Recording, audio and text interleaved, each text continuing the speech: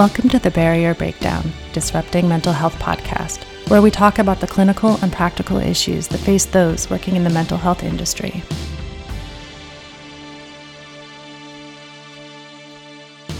Hello, everyone, and thank you for joining us for this week's episode of the Barrier Breakdown. My name is Erin Molyneux-Bailey. I am the Chief Operating Officer at Cognitive Behavior Institute, and my co-host, Dr. Kevin Caridad, who is the CEO and owner of Cognitive Behavior Institute. And on this week's episode, we are joined by Michelle Butcher, who is a certified divorce mediator and licensed professional counselor with over 15 years of experience in the counseling field. Michelle has recently co-founded the newly launched Center for Mediation at CBI, and we are super excited to have one of our own here today to join us, Michelle. So thank you so much for taking the time. Absolutely. Thanks for having me. So could you tell us and our listeners a little bit about what your interest is in divorce mediation and what led you to become a certified divorce mediator? Sure. So over the course of 15 years of seeing patients, I've kind of navigated my niche into really developing a strong passion for couples work. I started to realize that the more and more I could support couples in reunification and staying together, that the support on the opposing end of that with finding a way to separate or end the relationship just wasn't there. I actually really enjoy the part of this that is disarming the conflict, where couples have a really difficult time. You tell a married couple, one partner mentions divorce, and it seems catastrophic for the most part.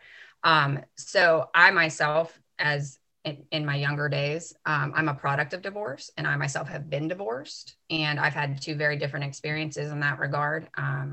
When my parents got divorced, it was how not to divorce. And when I divorced, it was very much an amicable prioritization of our kids, and I knew it could be done. So, over the last probably 3 or 4 years, I started more and more realizing that there was a lacking support for the couples who just wanted to be the author or wanted to have, a primary say in how their divorce went. So I did some research, took my time, and found a program. In the midst of COVID, we find ourselves having a little more time than typical. So I found a program that I could participate in that was accessible, and just kind of went for it. That's awesome. Now tell us a little bit of all the training that you did go through to become the certified divorce mediator. We know a lot of hours went into that, and it's really a specialty, really a niche that you're part of now. Sure. So it's approximately a 40 direct hour training. So there are mediators throughout the course of the training that I participated in with conflict resolutions. Susan Devaney was the founder. She's 38 years as an attorney, upstate New York, Rhode Island area. So she developed this amazing training with other divorce mediator who were certified. Some of them had law backgrounds, some of them had financial backgrounds. And then a fair amount of the people that I experienced were counselors or social workers. So it was about 40 hours of a direct training in each of their own areas of expertise. And then we were required outside of those face-to-face trainings to spend, anywhere from 2 to 4 hours developing skill sets that we were then asked to, provide a mock interaction on that they could, that our mediators or moderators, I guess, could see. And then we were required to develop, from a template, yes and no. It was really just kind of a 1-page, don't forget all of these things. At the end of the divorce mediation process, what a couple gains is something called the Memorandum of Understanding, which has all of the set points that a couple wants in their divorce, that is brought before a judge, that is utilized and submitted as a legal document that gets a couple divorced. So all in, probably 60 to 65 hours of training, both direct and indirect, kind of went into getting the certification. It sounds like, we know as mental health providers, divorce can be one of the largest stresses in one's life. And when you go a path of within a pandemic or otherwise, getting divorced, the marital hospice routes could be a lot more comfortable than going the route of war. And so what are the from a therapist perspective, what do you think of the benefits of marital hospice or the mediation piece on the individuals doing it, meaning it either one of the spouses, or with regard to children involved, or even any nuances, and say the LGBTQ community that may need mediation. What are your thoughts about that? Right. So, I think if anybody kind of even, movie screen sees a divorce, there's oftentimes somebody speaking, i.e. an attorney or legal representative speaking on behalf of a client, mostly with feedback from a client, sometimes not always. It can get very litigious between two attorneys. Maybe they have a history, maybe they've been up against each other and maybe don't work so cohesively. So when a couple looks at, as Kevin, as you said, marital hospice or looking at mediation services, they then can develop, or they can write the narrative for what they want their divorce to look like. It is much more quote unquote friendly, I guess, if that's not much of an oxymoron in the sentence of divorce. But they really get to be the authors of what their divorce looks like. There's not necessarily any one person making their decision. There's somebody mediating, exactly what that word means, kind of coming in to a situation with a couple and saying, okay, it's the give and take, right? I once had an experience where there was a couple divorcing, and their sticking point for probably 8 months was an antique tea cart.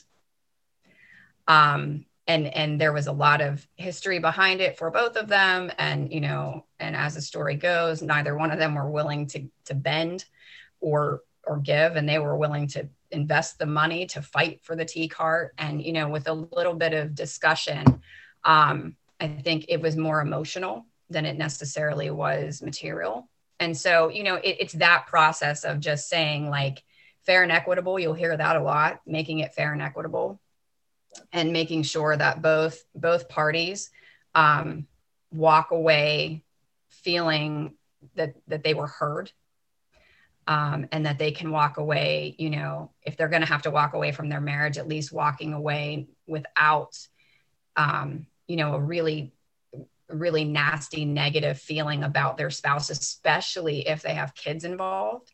That's a lifelong interaction. You're very rarely going to be able to dodge your ex-spouse, let's say graduations, birthdays, weddings, things like that. So, it really is helpful to have somebody just kind of put out the fires along the process. So, yeah. So the mediator is really taking the time to let everybody talk, be heard, decrease that emotional intensity so that they get better clarity to really see as they're getting the input with the mediator and supporting each other. They have actually greater control and ultimately better outcomes and improved costs because they're not using all those lawyers.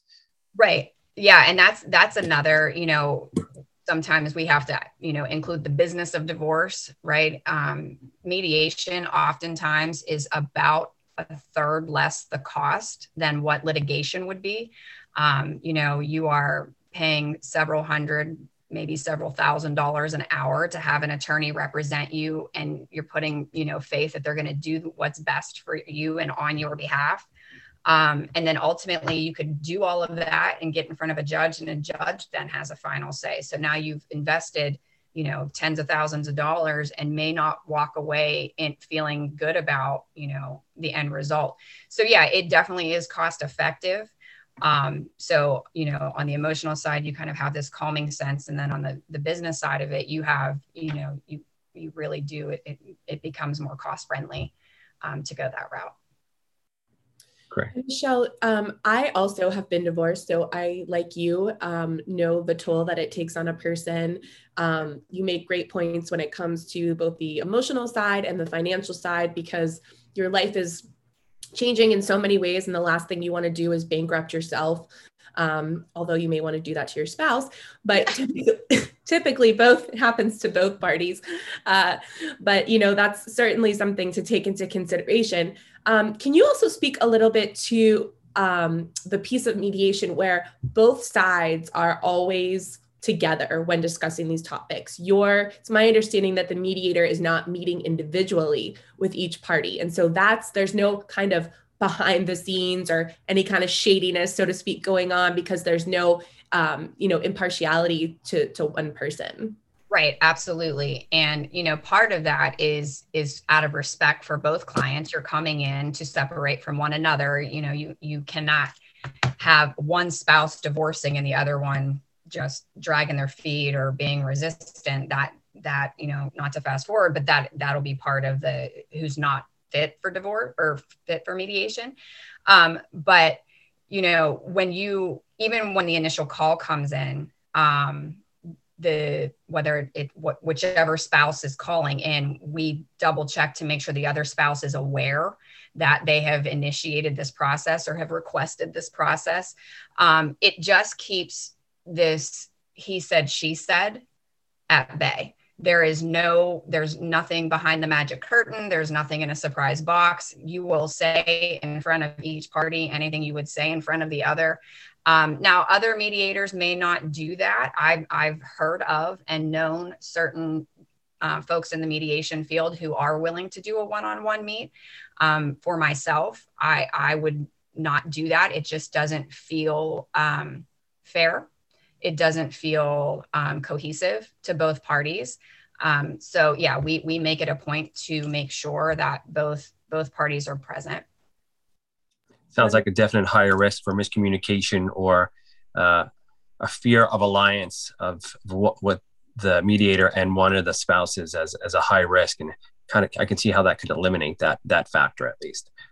Absolutely. So you don't have, even if one spouse calls in and says, can I talk to Michelle for a minute?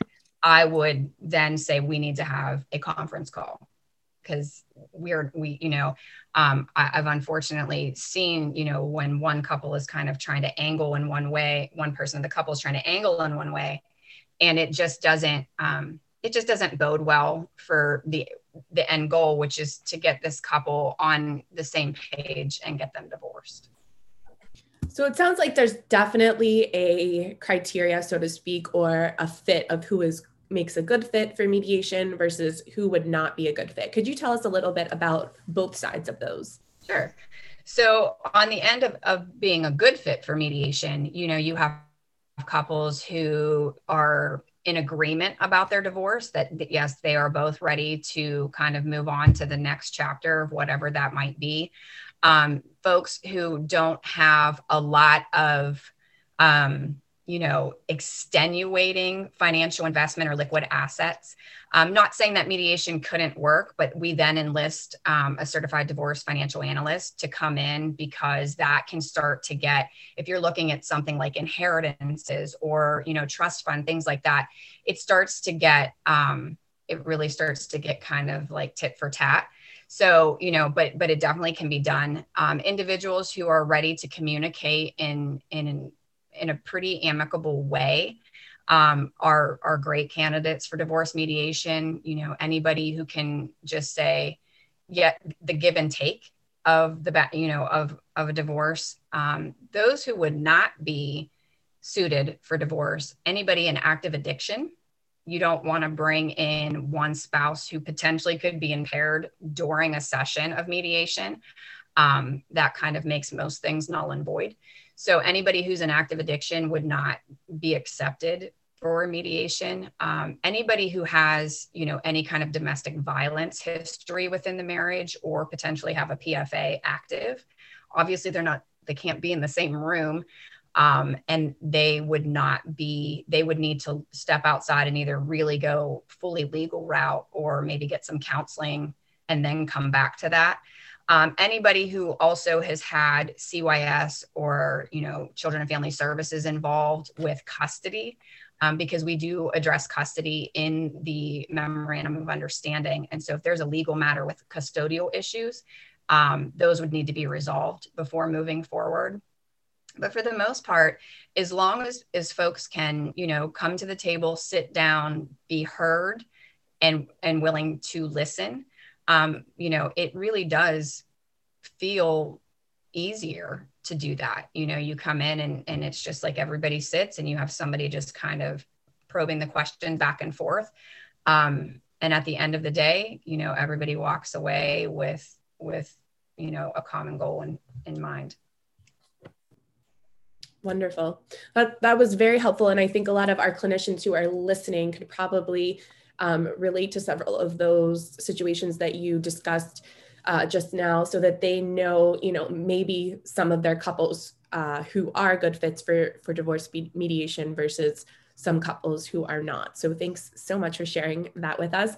Can you just tell us a little bit about how long the average course of mediation takes? Because I know time is money, and time is important when you are working through a large life change such as this. However, I would assume that it could be much quicker than the legal route through the court system when it comes to divorce.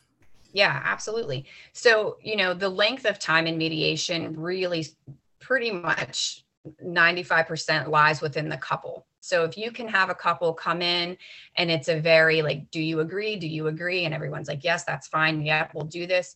You can get that done in 1 to 2 sessions, which are about 2 to 3 hours, depending on, where you're at by that second day. If you have issues where it's a sticking point, you kind of just put a pin in it. You get the couple and say, can we put a pin in this and let's keep moving? We'll come back to it. Sometimes a couple, that maybe had an issue where it caused a bit of a pause for them.